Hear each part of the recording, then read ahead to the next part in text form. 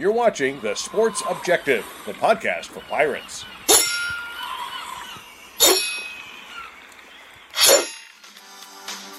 You're listening to Absolute Empowerment with Coach Jeff Connors on The Sports Objective. Join Coach C, the USA Strength and Conditioning Hall of Famer, every Monday night as he and a variety of guests, including former players, former and current coaches, pastors, and others will discuss relevant issues in coaching today's athlete, with the goal of equipping the athlete and those coaching them with the physical, mental, and spiritual armor necessary to live their best life. Here's Coach Connors. Welcome to Absolute Empowerment, coming to you from Nashville, Tennessee. Tonight we have a very special guest, Coach Steve Watterson. Coach Watterson was the longest strength and conditioning coach in the NFL. So he stayed with one franchise for 32 years, and that was the Houston Oilers and Tennessee Titans. Steve was with the Philadelphia Eagles initially. He came to the Houston Oilers in 1986 to 1990 with Jerry Glanville. Then Jack Pardee from 1990 to 94. And Jeff Fisher from 1994 to 2010. And then Mike Munchak from 2011 to 2013. And Coach, I hope that's all correct, but we are certainly glad to have you on the show. Yep. I also worked with Coach Wisenhunt, who took over after Munchak, and then Coach Malarkey. Okay. Good men. And then ended my run when Coach Vrabel took over. I just knew it was time to retire. Right. Couldn't do the body, couldn't do it. And the total number of years with that franchise was 32 or 35 or? Well, 32 with, it started my 33 with the Oilers / Titans. And, but actually started 84 and 85 with the Eagles. And then I started my internship with them, Eagles back in 78. So I'm aging myself. Right. Well, I want to say that Coach was one of my mentors, and I really believe that there's no one smarter than Steve Watterson in relationship to strength and conditioning. And I certainly learned a lot from him, and he helped me in my career. And I'm just really happy to be able to have him on the show. And as we've done with many other guests on the show, we want to have highly accomplished people on here to tell a little bit about their story and also any testimony throughout their lives, things that they've overcome through faith. And I think probably anybody who's been in coaching has got a few of those types of things to talk about. So tonight we want to talk about the Steve Watterson story and talk about a little bit first about the young Steve Watterson before he ended up somehow with the Philadelphia Eagles, starting his career there. So, Coach, let's talk a little bit about that. Well, I guess if I had to give a theme to my story, it would be adapt or die, or if you don't adapt, you may be left high and dry, because I certainly didn't ever expect to be sitting here with you talking about my career in the NFL or in strength and conditioning. I started out Newport, Rhode Island, right on the ocean, and my whole goal in life, all the way till my junior year in college, was to be the next Jacques Cousteau. I planned on being in the ocean, studying the ecosystems, taking a look at interactions between different animal families. And it wasn't until my junior year that things went a little bit awry, because I found out that with an incorrectable blind in one eye, that I would basically be a land-based researcher. And I started looking for an alternative career. And I was blessed, because I was really intrigued on athletic training, sports medicine, how you handle athletes. I was an athlete through high school and college, but I wasn't a very good athlete. but I was always interested in how the body worked. I guess it goes back to my love for the sciences. And so to think that I'm sitting here today and looking back at a career that had to do in a sport that I never played. I never played football. And yet my whole career was working and training athletes to be the best they could be. Right. Now, you became certified as an ATC, correct, at some point? I did. Athletic trainer. And when was that, and how did that occur?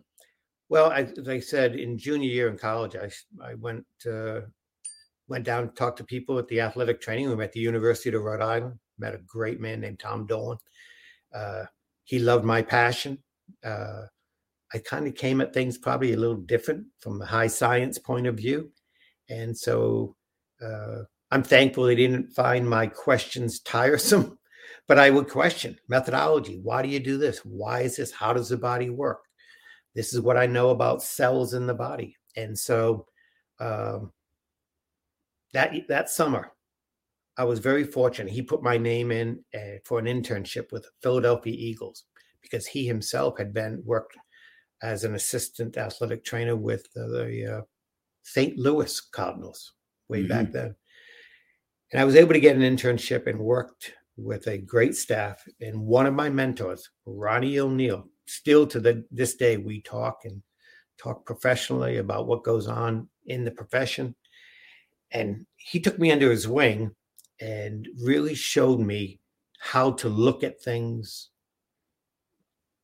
from a distance. You know, one of the great things that he taught me, one of the greatest things is, Steve, no matter how hard you work, don't think that you'll heal anything. God heals. It's our job to put it in the best position to heal, whether it be immobilizing, whether it be using modalities with heat or ice or electric modalities. Those things put it in the right environment.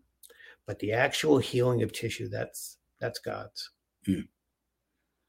So in relationship to what you learned with regard to that educational experience and becoming an athletic trainer, how did you feel like that information gave you, let's say, somewhat of a foundation for strength and conditioning and performance training prescription?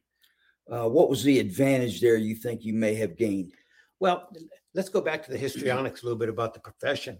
You know, when I came in to the NFL, a lot of the strength coaches were still kind of coaches in waiting, wannabe coaches. They were coaching they wanted to coach a position, and there wasn't a position available. So sometimes a coach would say, okay, I'm going to have you run the weight room until a position opens up for you.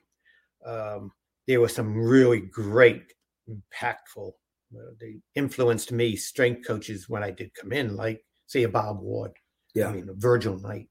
I mean, there were some really good strength coaches, but for the most part, they came out of the field of physical education, or like I mentioned, in coaching. The men I mentioned were more of kinesiologists, in biomechanics.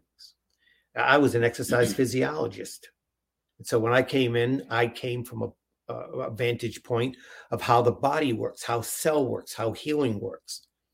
And so I think a lot of my background in athletic training really, really did help me and set the platform, allowing me to really learn from a lot of great people. Do you remember Tim Jorgensen? Yes. Tim Jorgensen, strength coach, LSU, incredible man, really helped me understand the applications and understand how to build periodicity programs that worked in cycles. And learning from him helped catapult me to wanting to work in the profession. And so a coach that I had worked with, and this is the great thing about, hopefully you'll hear today, is it's so much about relationships. I worked for the Eagles, and I helped Ron Jaworski get back on the field after he had that terrible ankle fracture. They never thought he'd play again. And because of my work with him, the wide receiver coach named Milt Jackson, who I got to work with a couple of years, left to go to the Houston Oilers. And when Jerry Glanville took over the job at the Houston Oilers, Milt says, "Hey, I got the guy for you, Jerry, because Jerry wanted someone that not just did strength conditioning, but it would also get guys back on the field faster." He was very concerned with the rehab process as well. Right. He believed healthy athletes, your best athletes that are healthy, help you win the most games.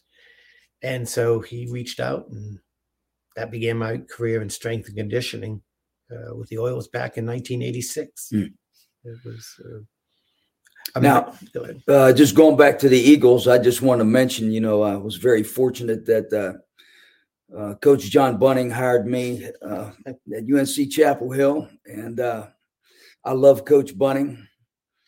And of course, I think he was playing with the Eagles when you were there. So just want to mention Coach Bunning and see if you maybe had a story or two about Coach Bunning. JB, if you're watching this, I'm going to tell stories about you cramping up at training camp. Oh, my gosh. I'm telling you, that linebacker core that John Bunning played with. I mean, you think about Frank Lemaster. Oh, yeah. Bill Berge. Oh, my gosh. Right. Yeah.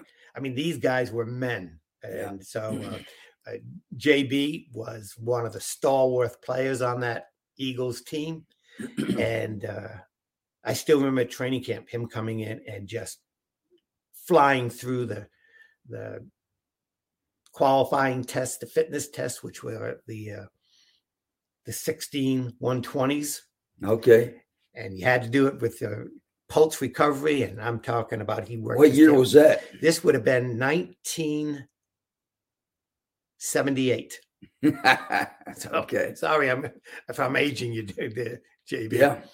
And all I remember was, I believe it was the next day or the day after.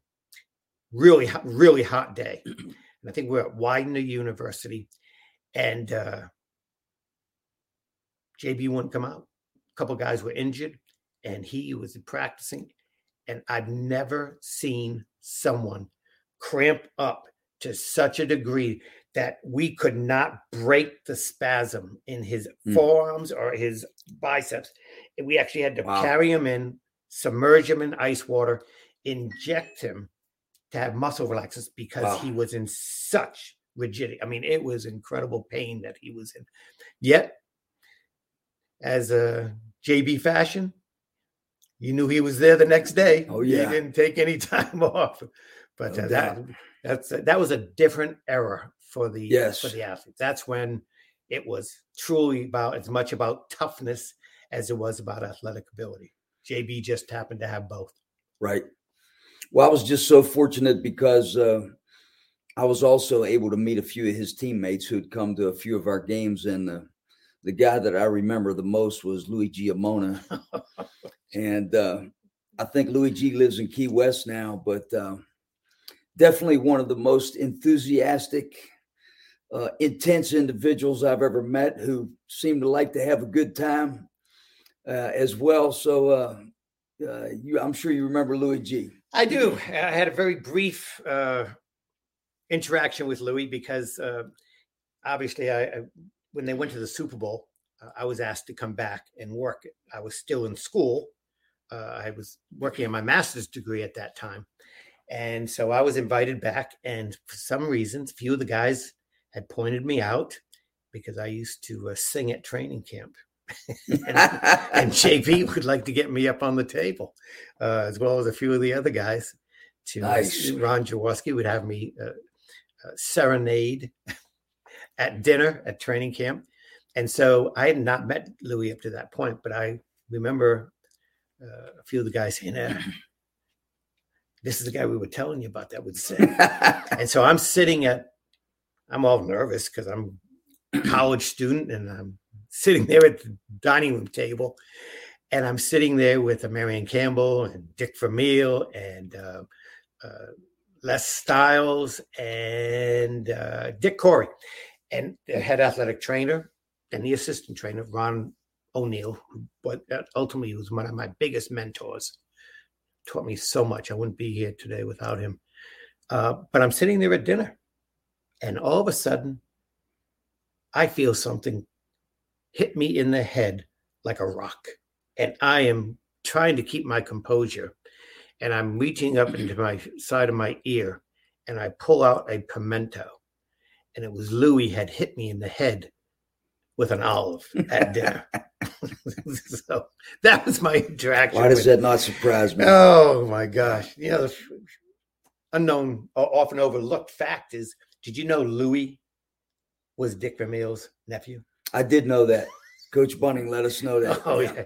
Well, he never let that affect the relationships because he was as tough for Dick to handle as probably any athlete. I believe it. With Coach Vermeil coming in there, what do you remember about, what did he do to change things, or what were some of his stronger points that you think made him so successful? Well, I came in, 78. So that was the year of anybody who's a movie buff, movie Invincible.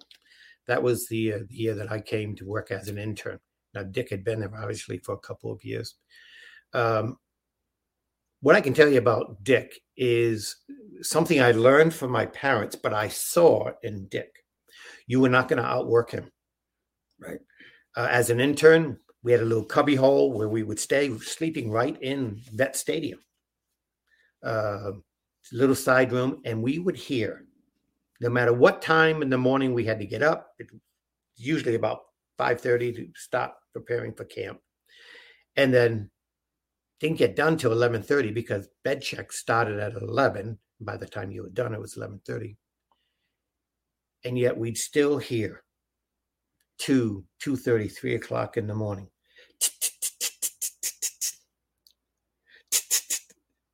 Film. Okay. The old film. The old 12 millimeter film. Yeah. And Dick would be, because he believed that he was not going to be outworked. He was not going to let anything slide under the table that he missed. And that started with training camp practices. He wanted to know everything about everybody's ability and what they did and anything they possibly missed or something that he had to adjust. Work was never going to be the reason that something was missed. Right. Yeah. Awesome. Which goes into actually something that, as I said, I got to see in Dick, but I had learned that lesson about work ethic from my dad. My family, I have 4 brothers and sisters, nurses. My brother was a Marine, a very successful teacher, highly respected in their fields. And my old man only went through high school. My mother was a very accomplished teacher and highly educated.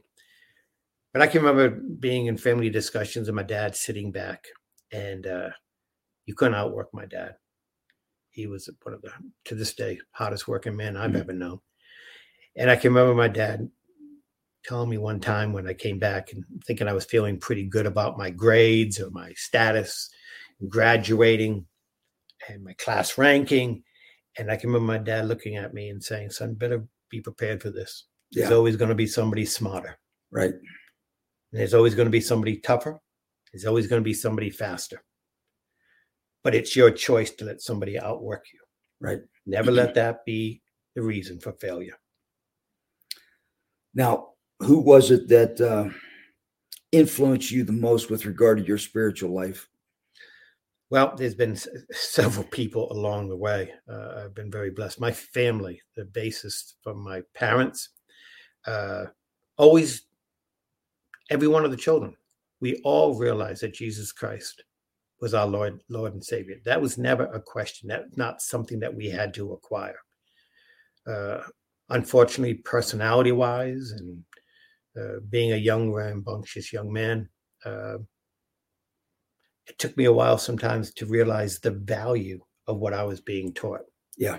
And so even going to the Eagles, getting involved with the team, learning professionally from Ron O'Neill. He was also a very good spiritual mentor, talking to me about the important things of life. As I mentioned, Ron taught me that we don't heal, even in the field of sports medicine. We don't heal things. Right. God heals. We put things in the best position to heal, whether we immobilize or use ice or heat or a modality. We use medications, but that's not what heals. Right. That puts tissue in the best position to heal, but it's God's healing in God's time. And that was a really important message, because too many times I think we think that we're God, we play God, and that we're responsible for certain things. No, we're responsible to put the body and help athletes get into the best possible position so they can optimize what the gifts they've been given. Right. So that would be another mentor. Another great mentor was a coach on our staff, Sherman Smith, great running back that played for the 49ers. And at Bible studies, staff studies, his ability to make scripture practical in our lives. I remember one of his favorite scriptures, which was over my weight room door, since he taught me the value of iron sharpens iron. Yes, sir. Proverbs is very clear that how one man hones another man's abilities, even in their walk with Jesus Christ. No question. And so I'm very appreciative to Sherman Smith. And what's crazy is you talk about the evolution of relationships. Two of the players I'm still very, very close to the point that we communicate every day. Not some days. Every day we move from verse to verse through the Bible. And that's two Hall of Famers, Mike Munchak, who became the head coach for the Titans, and Bruce Matthews, probably the greatest offensive lineman ever. He could play any position. Yeah. That's awesome. Bruce has gone from being kind of a cynical, more sometimes an introvert, to his passion with his walk with the Lord, that he's actually one that leads our Bible study. We share scripture every day, and then every Monday we get together for a Zoom call and have an hour study, just going everything that we've been sharing with, or actually going over a text in a book. And so I really do think that men need to reach out and search out peers, someone they admire, someone that is knowledge, and that they can challenge each other and hold each other accountable. The term is an accountability partner. I think it is essential. And as far as the profession is concerned, I got to tell you, there's a guy that we have. I consider him my brother. We coached across the field for a lot of years. It's been over 25 years. He was on the other side of the field. Jerry Palmari. Yeah. An incredible human being, an incredibly knowledgeable and faithful man who writes scriptures and devotions and sends them out to a whole group of men every day. And Jerry, who coached Super Bowl teams, he was in New York. Obviously, he was with the New Orleans Saints for a short period as assistant, Jacksonville Jaguars. But he has touched so many lives with how he's coached, just not what he knows, and being a really great strength coach, but as being a stalwart, strong Christian man, and really being a fine example of how a man is supposed to live today. Well, I visited Jerry when he was with the Jaguars, and he was, shared everything with us, and we just had a great time with him that day. Of course, I learned some things from Jerry, and I definitely want to have him on the show in the future, because these are the types of things we're trying to do with absolute empowerment, no doubt about it. I think I told you that I had Kevin Colbert on, and Kevin had retired from the Steelers and decided to start Lend a Hand, which they're having about 30, 40 former Steelers on a Zoom call about once a month. And I know that the one that he had most recently when I talked to him was they talked about wills and trusts. And then he just kind of left it to them to interact with each other, maybe pray for each other or see who might need a hand. And I was just so impressed with that I'm trying to start one myself with some of the former ECU athletes or just about anybody else who wants to participate. And I'm calling it Locker Room for Life. We're going to try to get that kicked off actually later this coming week. So I also wanted to, getting back to what we were talking about with regard to education. You know, I was at the National Strength and Conditioning Conference here recently to, kind of get my CEUs and keep my master strength coach. Even though I'm retired, I'm trying to, for whatever reason, trying to keep a certification. Who knows? But when I was there, I had heard that they are going to require possibly in the future with these certifications that you have, let's say a master's degree in exercise phys, or at least maybe a bachelor's in exercise phys. And of course, with guys that came like me, that came through many, many years ago, we didn't have exercise physiology. And I was a phys ed guy also.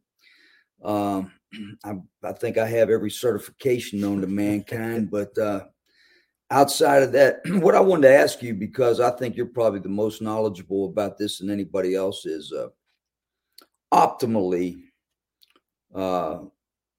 what would you like to see in relationship to how strength coaches are educated, or even what their practical experiences, let's say, might bring to the table, or what practical experiences might be required, as well as education to optimize the effectiveness of every strength and conditioning coach? Well, there's a lot to be said for internships and for apprenticeships. Obviously, I went through an apprenticeship program, just being able to get to the Eagles back in '78.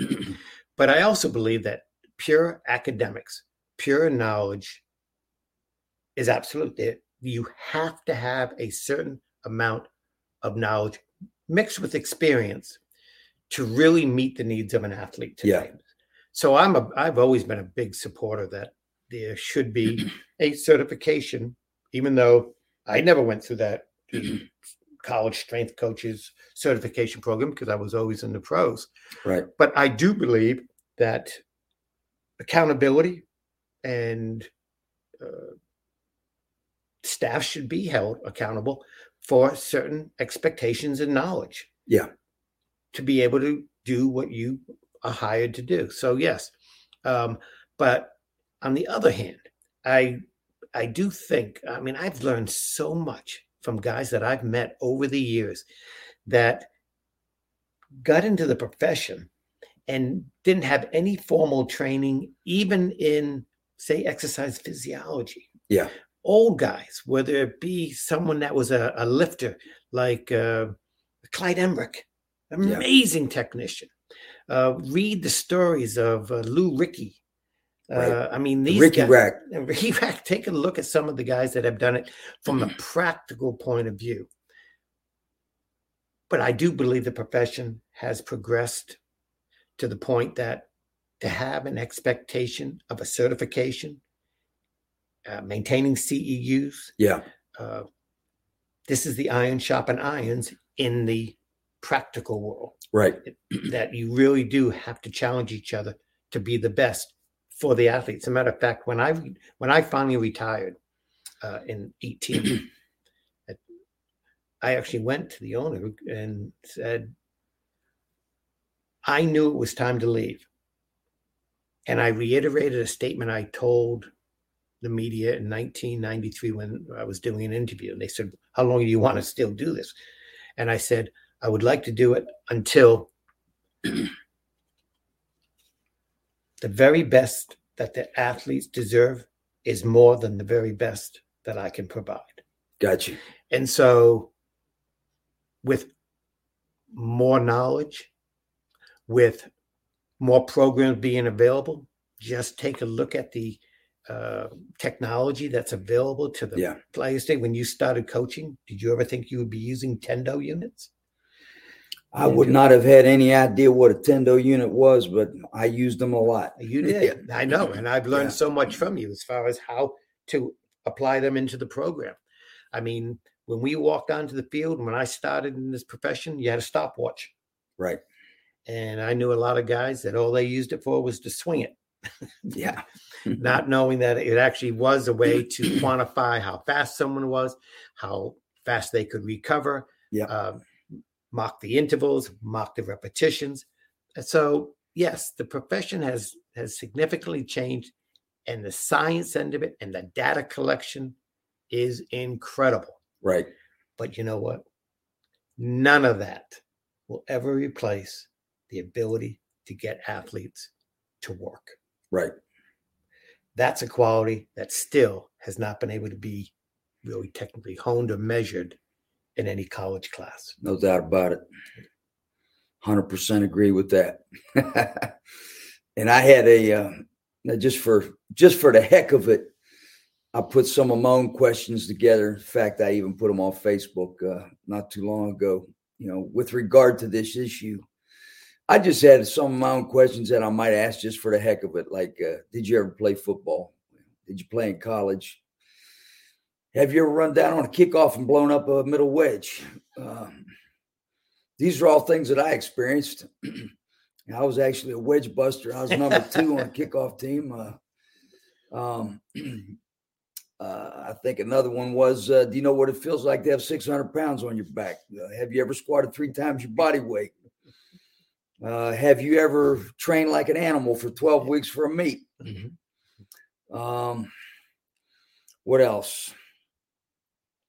Have you ever trained 3 times a day because you wanted to win so bad you thought extra training was going to help you, which you don't hear that much either now. But how about you train 3 or 4 times a day?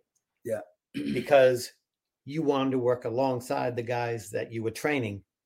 Yeah, there you go. So they saw you training and the effort that you expected and the demand. That's right. And I don't think that's quite the expectation, maybe as much today as it was in the old days. But, I'm very cautious to throw out to the young guys, to the young men in the profession, because I really do admire where the profession is developing and where it's going.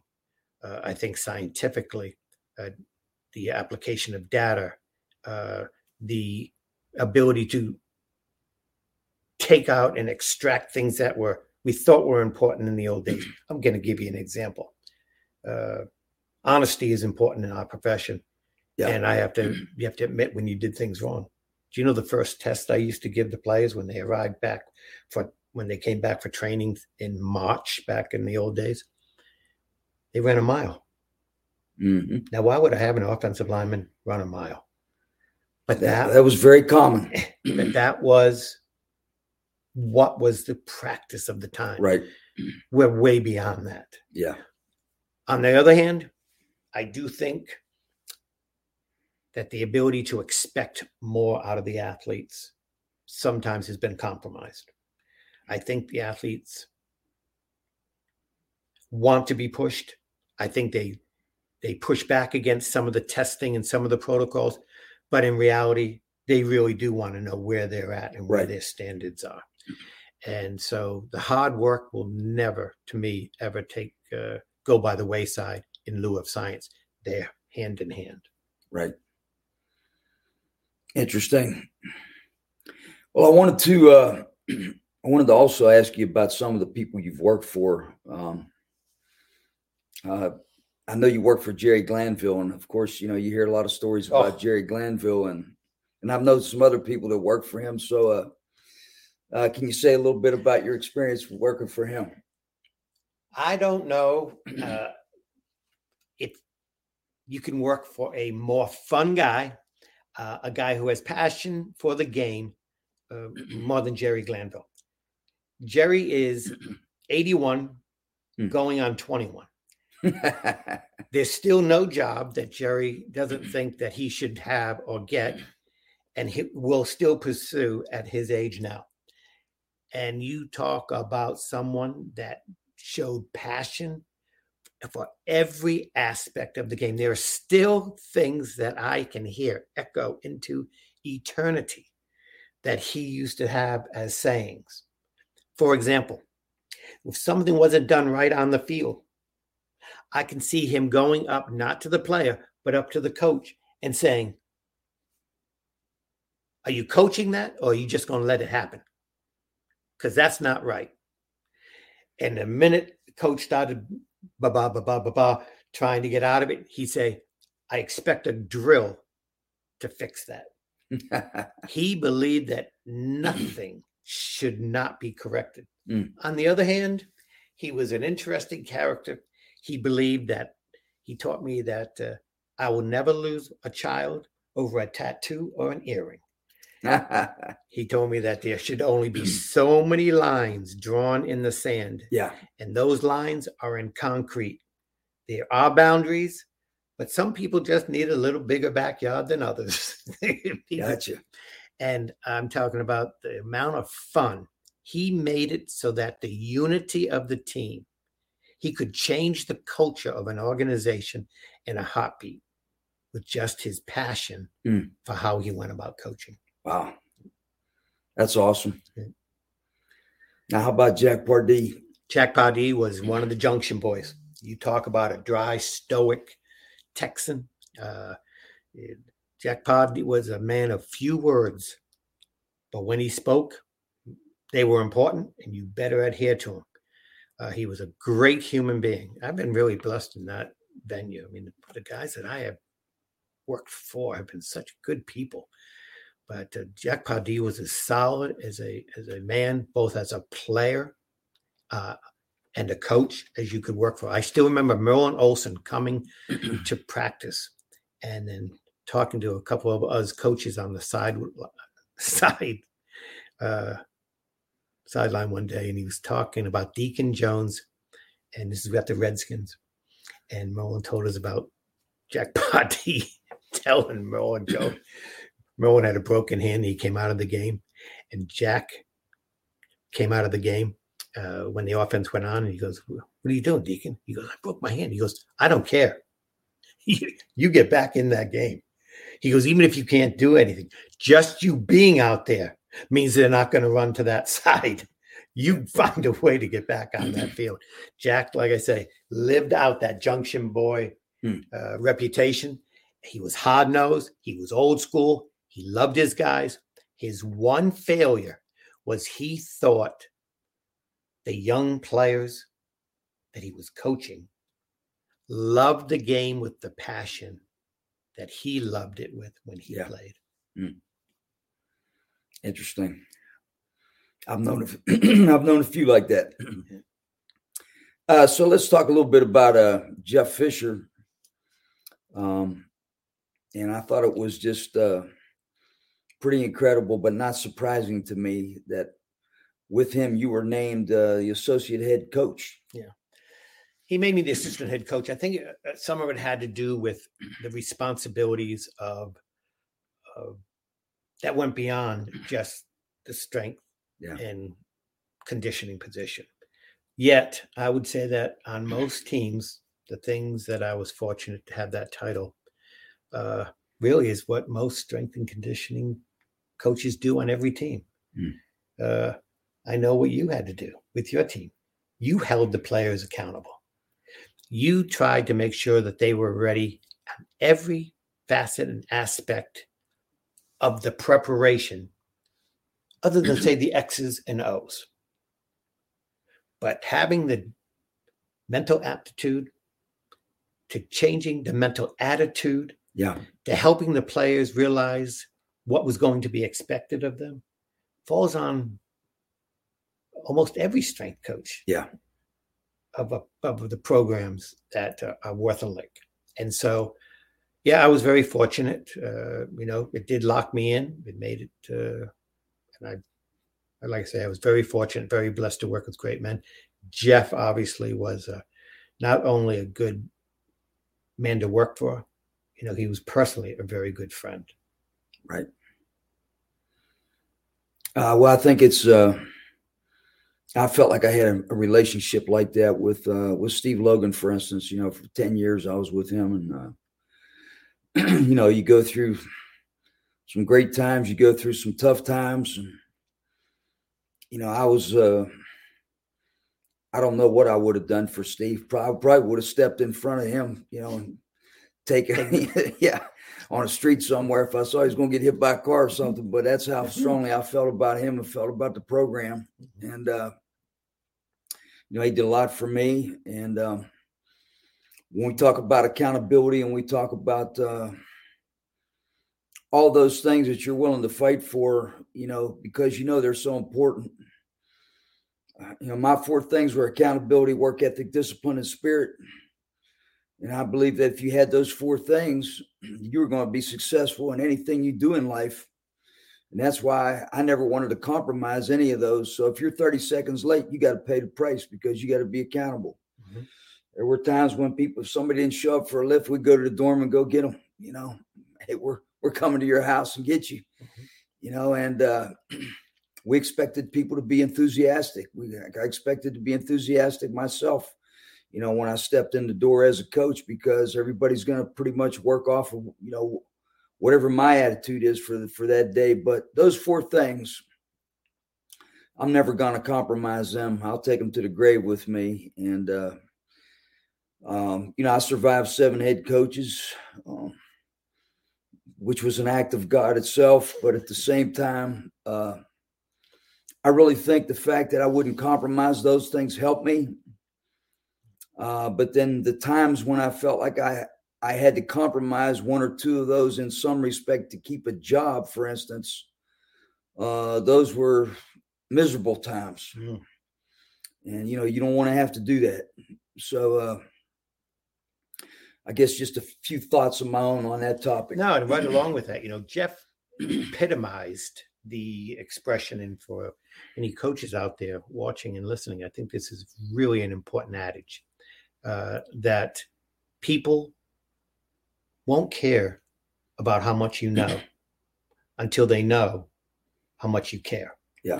And Jeff epitomized that expression. I mean, there's not a player that played for Jeff that didn't know how much he wanted the best for them. Mm-hmm.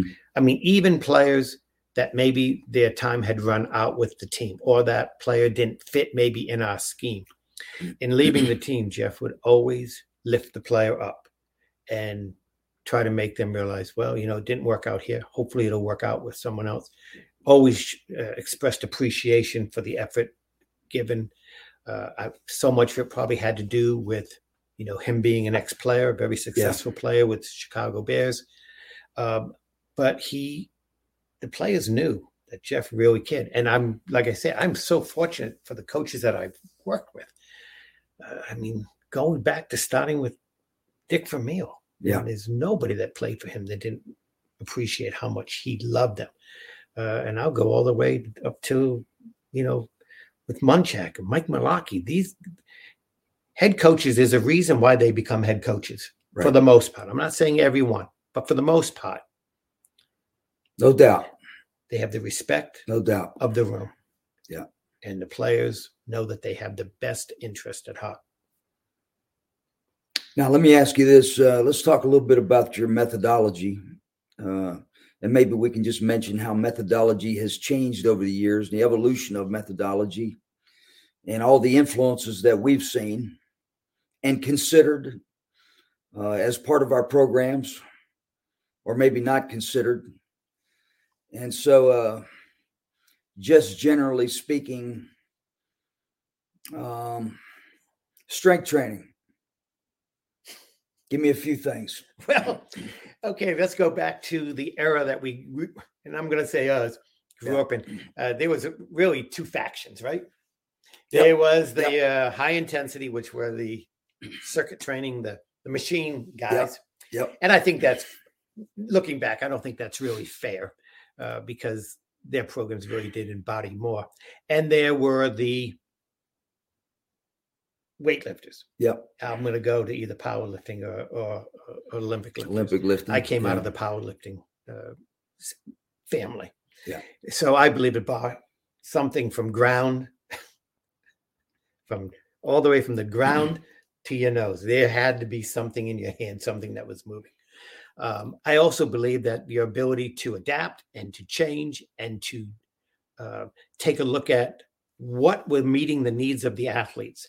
As you know, I kind of pioneered, I would say, or what my assistant really instigated, Jason Novak up at Michigan State. But I really fostered bringing back vintage training. Yeah.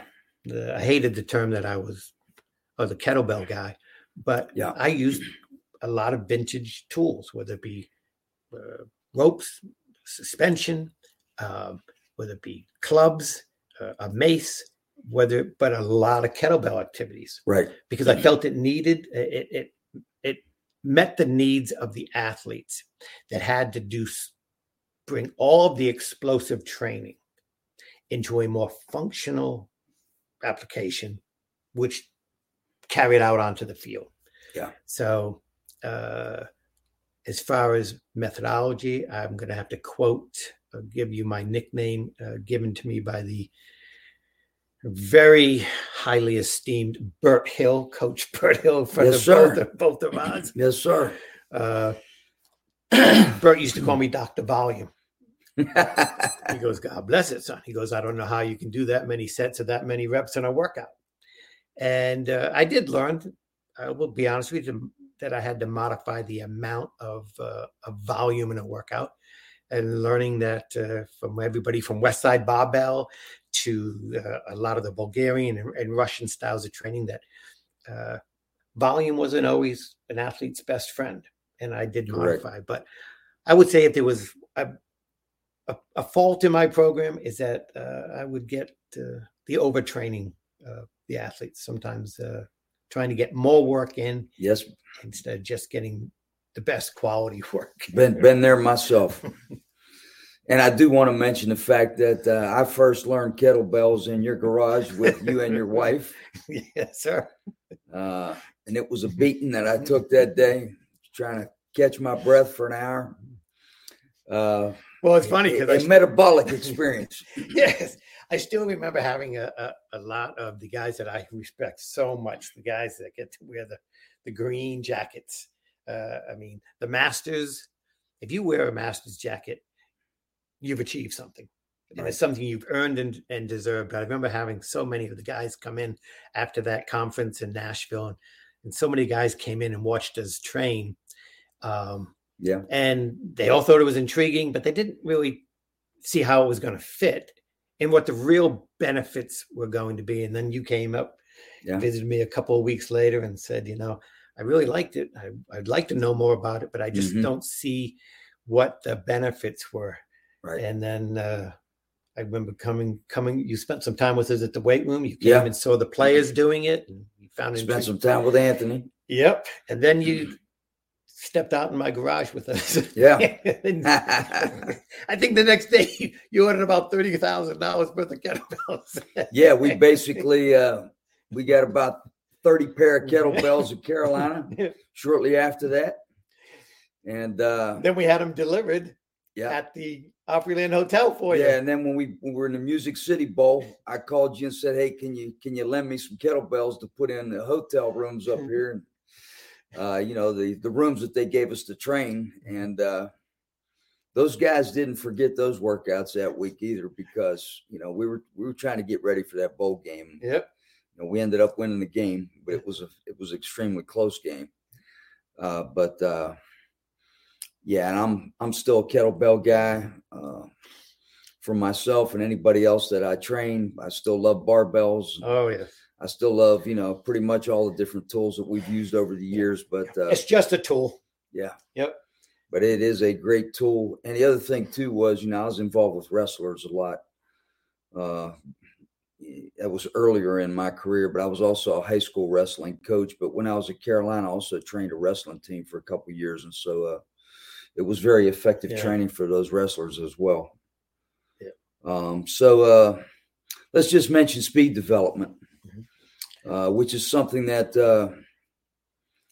you didn't hear much about. I first was introduced to it when I went down to the Eagles and spent time with Ronnie Jones. And he brought in Kevin McNair from out in California to work with the Eagles. And, of course, that's when Buddy was there. And not too long after that, actually, all those guys got fired. But I did have a chance to watch Kevin McNair work, and I brought him into East Carolina later. And Kevin was one of the first people who I basically saw coach force application into the ground, the importance of hip posture, the importance of arm stroke, just the overall importance of body position. And but he really kind of opened my eyes to a lot of things in relationship to strength that you need to apply force into the ground to propel your hips through the air to give you stride length. Well, any of this, if you're asking me in my opinion, I can tell you the histrionics of my relationship with field training, speed training, and conditioning, because they all have an evolution. They're all connected. But I got to say, I would defer to you because so much, I was very blessed to be able to hear and try to apply some of the programs that Lawrence Seagraves, who had applied. I was fortunate to actually have Tom Tellez in my backyard come over and work with the players and more watch what he was doing with my players, because that wasn't my strongest suit. But I will tell you, some of the best knowledge, some of the best information, I can go to Charlie Francis, I can do the things that I've read and taken a look at. But really, Jeff, this is not because we're here. I got to defer to you that what you shared with me and your manual was so valuable to how I altered what I had been doing in the past as far as training athletes for speed. Because training for conditioning is not training for speed. No doubt. Conditioning, no doubt, is a byproduct. It's the actual quality of speed is in itself a fitness component that needs to be trained, developed, and improved. And let me give you an example. And I think it was 2003, we coached in the Pro Bowl. And I'm working with the entire team. I don't know a lot of these athletes very well because they come from every team, right? And I remember players going through my warm-up. And I still remember a player for the Chicago Bears named Reuben Brown. And I'm so thankful that I got to meet Reuben a couple of days earlier. I had my kids. He had his kids. We met in the pool. We're talking. And so at least I had a relationship with him because he came up to me after the first practice and said, "Coach, I love you. You're a nice guy. You make me sweat more in my warm-up than I normally do in practice in Chicago." That's one extreme. Now I'm going to go to another one. Jerry Rice. I watched as I taught the players how we went through our pre-practice warm-up, our muscle activation. A lot of guys call it stretching. It's not stretching. It's preparing the body for the day's practice.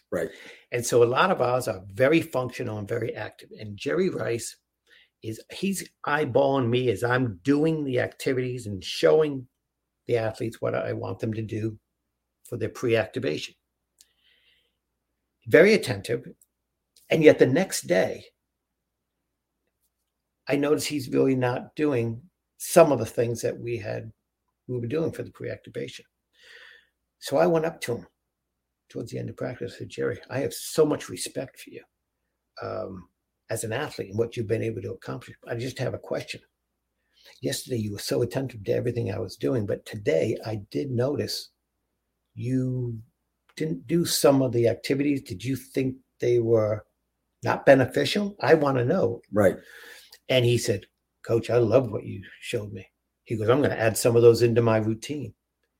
He goes, but the way Coach Fisher runs his practices, you do the warm-up after he's already done his special teams walkthrough. Yeah, got you. Me personally, I want to be 100% warmed up before the walkthrough. Okay. He goes, I've already, this was killing me. He goes, Coach, I've already run 2 miles, went down to the hotel gym and did all of my warm-up, including some of the things that you taught me yesterday. Wow. He goes, so thank you for improving my program. He goes, but when I hit that field, I want to be 100% ready to run full speed. Right. And you wonder why he's so successful. Incredible. Yep. That's great to hear. Yeah. That's a great story. I'm glad you told me that. So with regard to speed, we got all these gurus out there now, and I think it's a good thing. And I think that as a profession, we've learned a lot. Now some people I think are out there more for the financial end of things, possibly, but at the same time, I think the profession has really grown with regard to how to teach speed and put away a lot of the myths. And I thought there were a lot of those out there, particularly some of the ways that some of these athletes were coached during their high school careers. And we'd get them in, at the collegiate level. And of course, one of the main things we had to do was fix them. And a lot of those kids had ran track in high school as well. But I think it's come a long way. And I'm still trying to learn more myself. And I still coach speed. But well, I will tell you this, some of your drills, I think some of the things that you shared with me that we put into our program were some of the most beneficial drills. Everything from the hip pops to upper body running, sitting on the field, to the fence drills that you taught us. Those were so practical that I could use with the whole team. But one of the things that I really found in talking to you about speed was your ability as a diagnostic individual, being able to find an individual's weakness. Teaching speed to a large group is one thing, but right. Finding a person's weakness, as you shared, giving me some of the cases that you had taken a look at in the past, that's the real ability to coach speed. No doubt. Yeah, I think the more that you can, and what I used to like to do, and this was many, many years ago, this is when we had the Cowboys, where you would freeze frame and they'd go frame by frame. Mm-hmm. So I think we were one of the first schools that really videoed everyone and just broke it down frame by frame, and then basically got them in there, in the office one-on-one, and we're able to have them study themselves. And I think that really helped us quite a bit. And that was actually a long time ago when we started that. So yeah, good stuff. Well, for anybody out there is looking for a drill that was maybe a little more unique that we did, was teaching a player that's been running for 20 some years, and for them to find value on changing a technique sometimes can be difficult, because they're like, this is the way I've run my whole career. And teaching them that they're wasting energy, that by altering a technique, it'll make them more effective, be able to control the center of gravity, be more an efficient runner, and ultimately make them faster and less fatigued. Right. That can be a challenge at times. So often what I would do with an athlete that really was wasting energy, often throwing the hands side to side when they were running and not understanding that A to B running, cheek to pocket, becoming more efficient. when I would identify an athlete that didn't run well, I would have them run sprints. Say, well, if you don't think it's important, then you can't use your arms. Yeah. Actually have them do half gasses with the rest of the team, but they had to have their hands behind their back. Gotcha. And it would be amazing how fast they would realize how much that made them more efficient. And it said, if that would make you more efficient, amazing, right? How much more efficient you would be if you did it really correctly and with the right technique. And that was a cute little drill we would. That puts me in mind of, I used to run stadium steps I'd have the athletes sprint stadium steps with a dowel fully extended behind the ears. Really? So you had to use your lower body. You had to think about your lower body. So I thought that was very effective as well. Don't know how much time we got left, but what I want to do is I want to go back here and just talk about the awards that you had, because I mentioned that in the beginning. But NFL Strength and Conditioning Lifetime Achievement Award. So longest, you are the coach who spent the longest time with one franchise in the NFL. I guess of any position. Okay. And any position with the same team, consecutive years. I think there's the old line coach at the Patriots. They have had as many years or more than I had with the same team, but he left, went to another team. But I guess I have that record. None of that means anything other than a reflection of, I work for some really good men. I was given a lot of grace. I really was, because there were times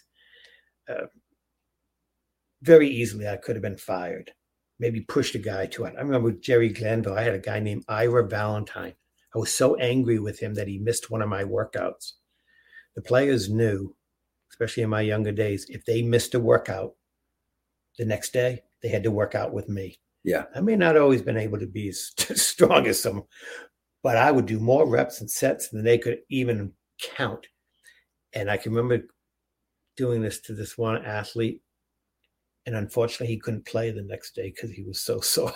This was 2 days before a game.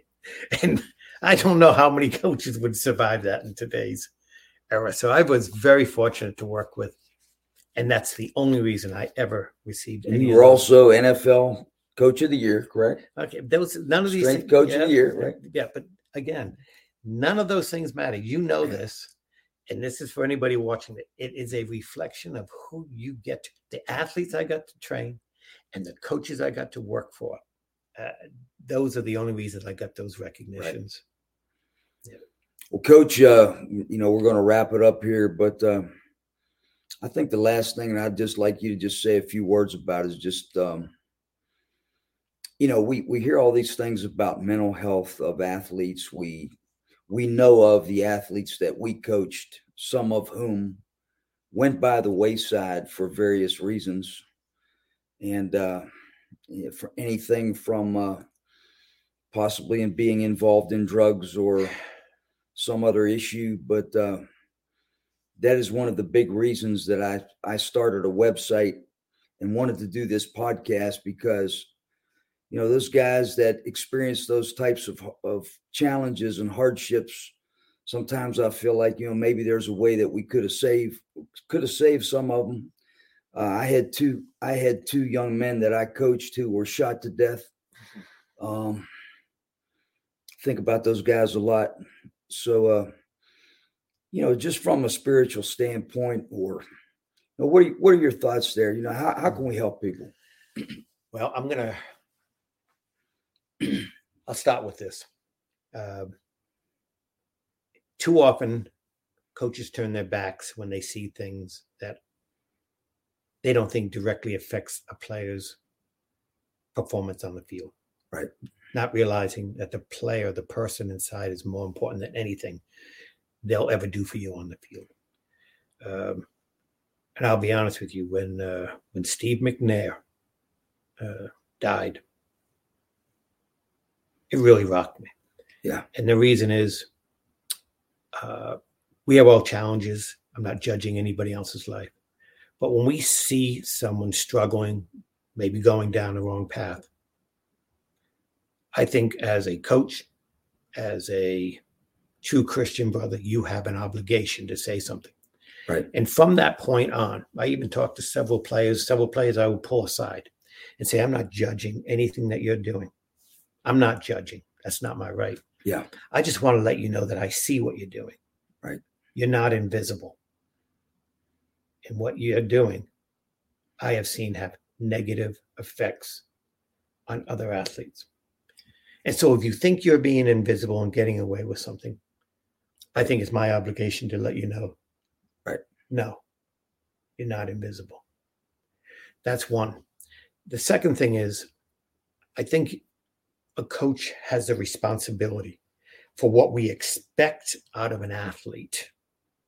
And we do have expect, and that's everything from performance to relationship, is at the very least, we owe them the love and care that goes beyond just the field. Right. I know when I find out to this day that one of my players who I worked with is struggling personally at home, family, it breaks my heart. And I do. I take the time. I try to reach out. I try to find out what's going on. And if it's not me personally, I may contact a player that I know he had a relationship and ask them to reach out. And as far as that goes, let me give you an example.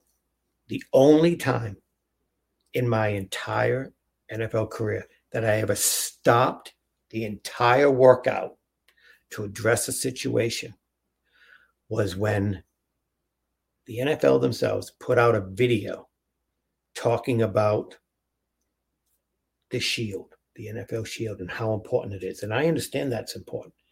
But they had some Hall of Famer players talking about and almost challenging the other players not to tarnish the shield. It's a reflection on them, and it's a reflection on me, and it's a reflection on the whole organization, and you have an obligation.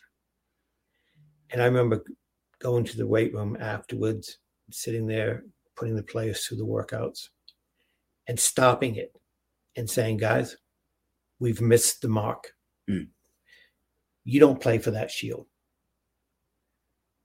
Your identity should be in your Lord and Savior, Jesus Christ. Your identity should be in your family and friends.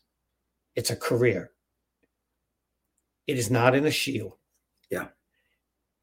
And if that's what you're playing for, it's going to be hollow. When you realize that you get to use the very gifts that God has given you, it'll be much, much more rewarding because it's a gift you've been given. Awesome. And I think the mental stress that athletes have are identified in this saying. Everybody thinks it's hard to get into the NFL. Jeff, it's a lot harder to leave the NFL. Mm-hmm. Yeah. Because you're always feeling empty when you're either told your career is over, when an injury happens, even upon retirement. Right. You feel that had been your identity, and your identity should be in your Lord and Savior, Christ alone. I hear that. That helps me in my retirement. So I appreciate those words. Amen, brother. Well, really appreciate it. Can't tell you how much this means to me to be able to spend this time with you and how much it means to our program here. So this is Jeff Connors signing off with Steve Watterson for Absolute Empowerment. God bless, and we'll see you next week. Thanks a lot. God bless. You've been listening to Absolute Empowerment with Coach Jeff Connors on The Sports Objective. Join us every Monday night for a new edition of the show. Listen to the show pretty much everywhere podcasts are found. Be sure to follow us on social media at The Sports OBJ on Twitter and TikTok, at The Sports Objective on Instagram. Like and follow our Facebook page and subscribe to our YouTube channel. As always, we appreciate you listening to the show. And go Pirates!